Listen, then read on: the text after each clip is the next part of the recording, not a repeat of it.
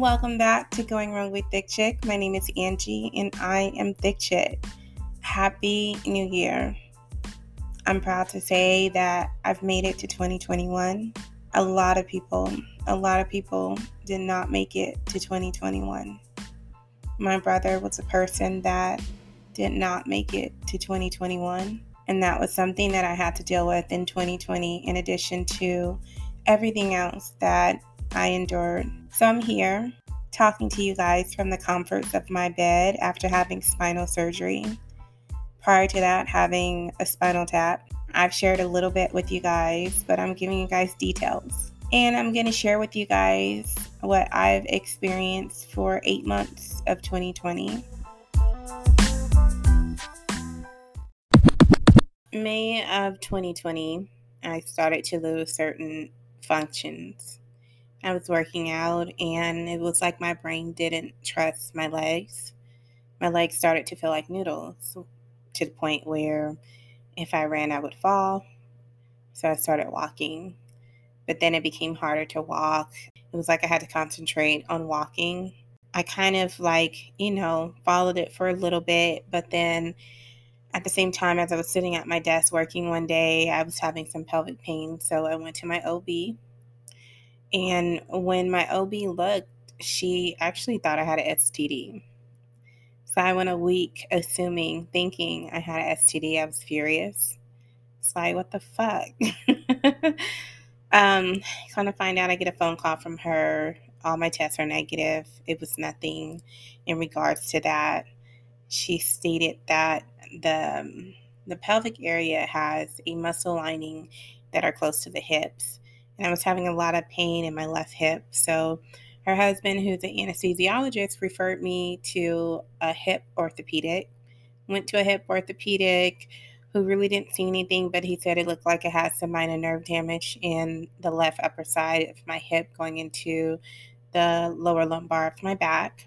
So he referred me to a spine surgeon. So I went to this spine surgeon and he seemed great.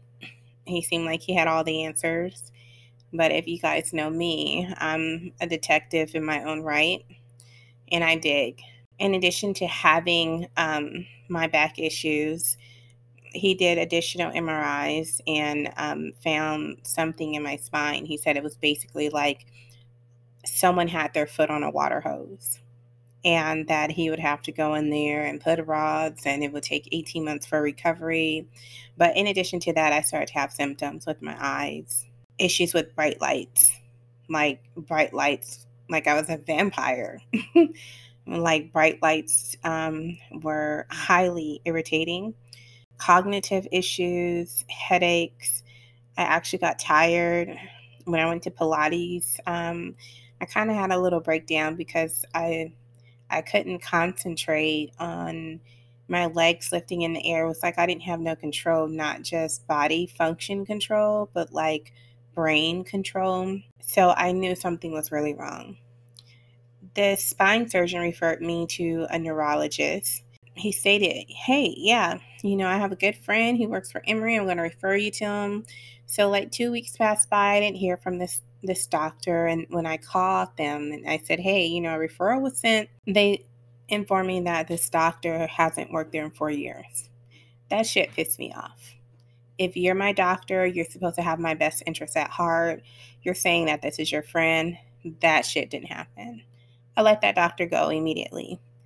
I don't have time for someone to play with my health and not necessarily saying he was playing with my health, but don't lie to me and don't make something seem greater than it is. And then I'm waiting here. And then when I respond back to the doctor to get in touch with the doctor, it took days. I don't have days. Every day for me count. So my sister was looking through these magazines and found the top 10 spine doctors in Atlanta. And of course, I did my research on each one of them, looked at their methods, and I found one. When I say from the very first conversation all the way to post-op, they have been what they stated. So let me tell you what I've been dealing with. I really didn't know how partially disabled I was until after my surgery.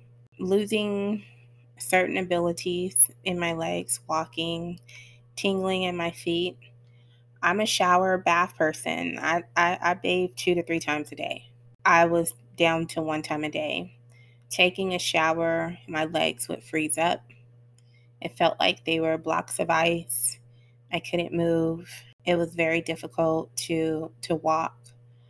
Going down the stairs was very difficult. Coming up the stairs, I would crawl up the stairs. Working and then standing up from my chair, I would fall, taking the first step. And it got to the point to where I was paying my kids like extra allowance to wash my clothes, make my bed, clean my room, clean out my closet, do things for me that I would normally do because I couldn't do them. I had someone to come clean my house, and I was just kind of dealing with it, going along with it, adjusting to it until I figured out what was wrong with me. But I didn't know the disability that was going on with me. So the spine surgeon had told me I possibly could have MS. If you know anything about MS, I think it's one of the most heartbreaking diagnoses that a doctor could tell you that you have without knowing that you really have it. My disabilities were coming at a rapid speed. There are people who live with MS and function just fine. The way that my issues were coming was that maybe in a year I would have probably been in a home with someone caring for me. I got to the point to where I didn't just lose lower functions of my body. I lost my sexual feel, my clitoris. Couldn't feel it anymore. I couldn't feel my pelvic area anymore. I had incontinence where I was peeing on myself, or the commercial gotta go right now. That just wasn't even. It was if it was a thought to pee, boom, there you go. But yeah, no, I wasn't wearing no Depends. I was fighting it every step of the way. I got to the point to where I couldn't feel my butt, my bowel. And on my journey, I got to the point where my bowels were moving 3 times, 4 times a day. This had took me to once every few days. So I knew something was definitely wrong. And all I knew is I needed to overcome this. I needed to figure out what was wrong. And I needed it taken care of ASAP. I'm going to be honest. As a woman, to lose your female feeling, oh my God. I thought about so many people, not that I know them, but people who are paralyzed and who are in wheelchairs, people who have cancer. There were so many things that I thought about during this time. And it was very emotional for me because we never know how we take our abilities for granted. You expect to have your legs and walk. You expect to have orgasms on a regular basis. You expect to be able to go to the bathroom and take a shit at your leisure. This was taken away from me, and I wouldn't wish it on anybody. So, my neurosurgeon had figured out the spine situation, and we learned that he could fix it. Now, the brain situation. So, I had an MRI done on my brain, and it turned out I had something called pseudotumorous cerebri. Cerebrum, it's basically, I guess it's the same thing. I'm not a doctor. So I'm going to give you guys the definition because I really want my obese, plus size, thick chicks to listen to. Pseudotumor cerebri is also called idiopathic intracranial hypertension. It's when you have pressure on your brain, and it says pressure inside of the skull. And basically, the symptoms are symptoms as if you would have like a tumor, or like you would have some type of illness or something going on in your brain, but there's nothing. There's nothing there. You just have these odd symptoms, basically. Some of the symptoms are blurred vision, double vision. It could be partial loss of vision, nausea, vomiting, headaches, dizziness, ringing in the ears. It wasn't ringing in the ears. I had like water sounds in my ears sometimes. Is it serious? I think anything that put pressure on your brain is serious. I think anything that. So my neurosurgeon referred me to an ophthalmologist where they did all these tests on my eyes to determine the abilities and functions of my eyes, and said my eyes were still healthy, but there was some pressure on my eyes. So they scheduled me for a lumbar puncture. And the spinal tap is basically where they put this needle in the lower part of your spine and they flip you over and they add a tube to it to kind of see the pressure in your brain. And my pressure was 280. Normal pressure is 120 to 160. So they drained the pressure from my brain by removing some of the spinal fluid, and they brought me down to 140. Could I see or tell a difference immediately? Yes, I did. Sometimes we don't know certain things that go on with us because we're human. We have all sorts of little ailments, hurts, and pains going on. I didn't have the sensitivity to bright lights anymore. I didn't have any blurred vision here and there anymore. So it was something that I could immediately tell the difference of. But this is happening in obese women. There's nothing, if you were to Google this or go to a medical professional and ask them about this, some people, like some of my nurses when I was in the hospital, didn't even know what this was because it's something that's unspoken that you just don't know until something happens and you go to the doctor. There's so many ailments that happen to plus size obese men and women that you don't know what's plaguing you until you go to the doctor or until you go to the hospital. You have an issue with hypertension, then you find out you have diabetes, and then you find out that, oh, you have to get your leg cut off, and all sorts of shit that just happens all at one time. My back issue is because I had a lot of weight on my back. I had a certain posture on my back.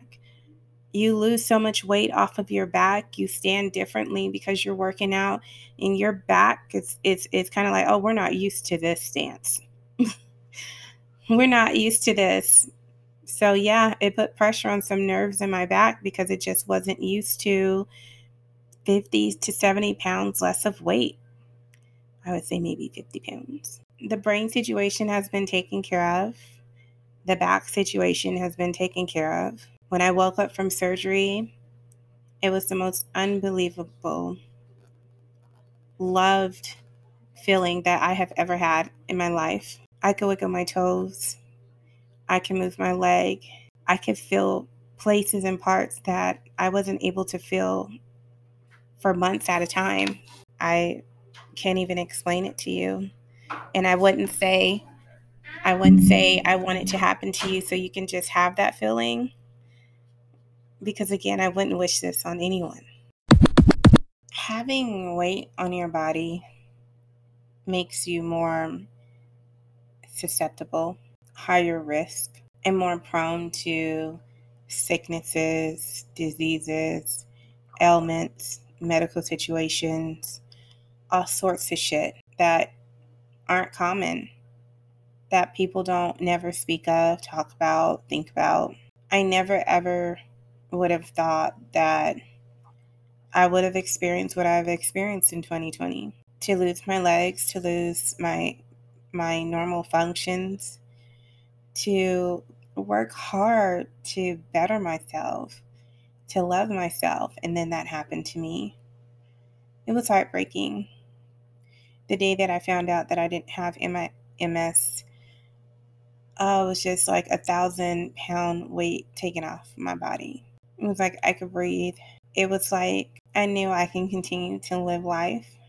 I don't want any of you guys, any of you women or men, out there to have to experience the feelings that I went through, to have to endure any of the pains or discomforts that I just went through.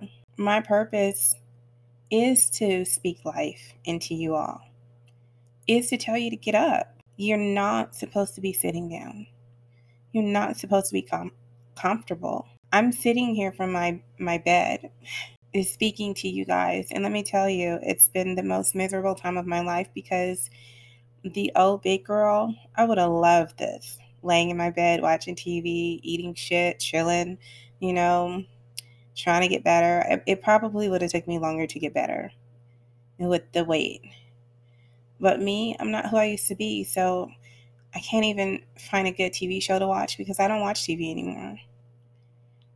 They had me so high on meds that I couldn't even read. I couldn't even read text messages. I've been talking to people on the phone that I didn't even know I was talking on the phone until days later.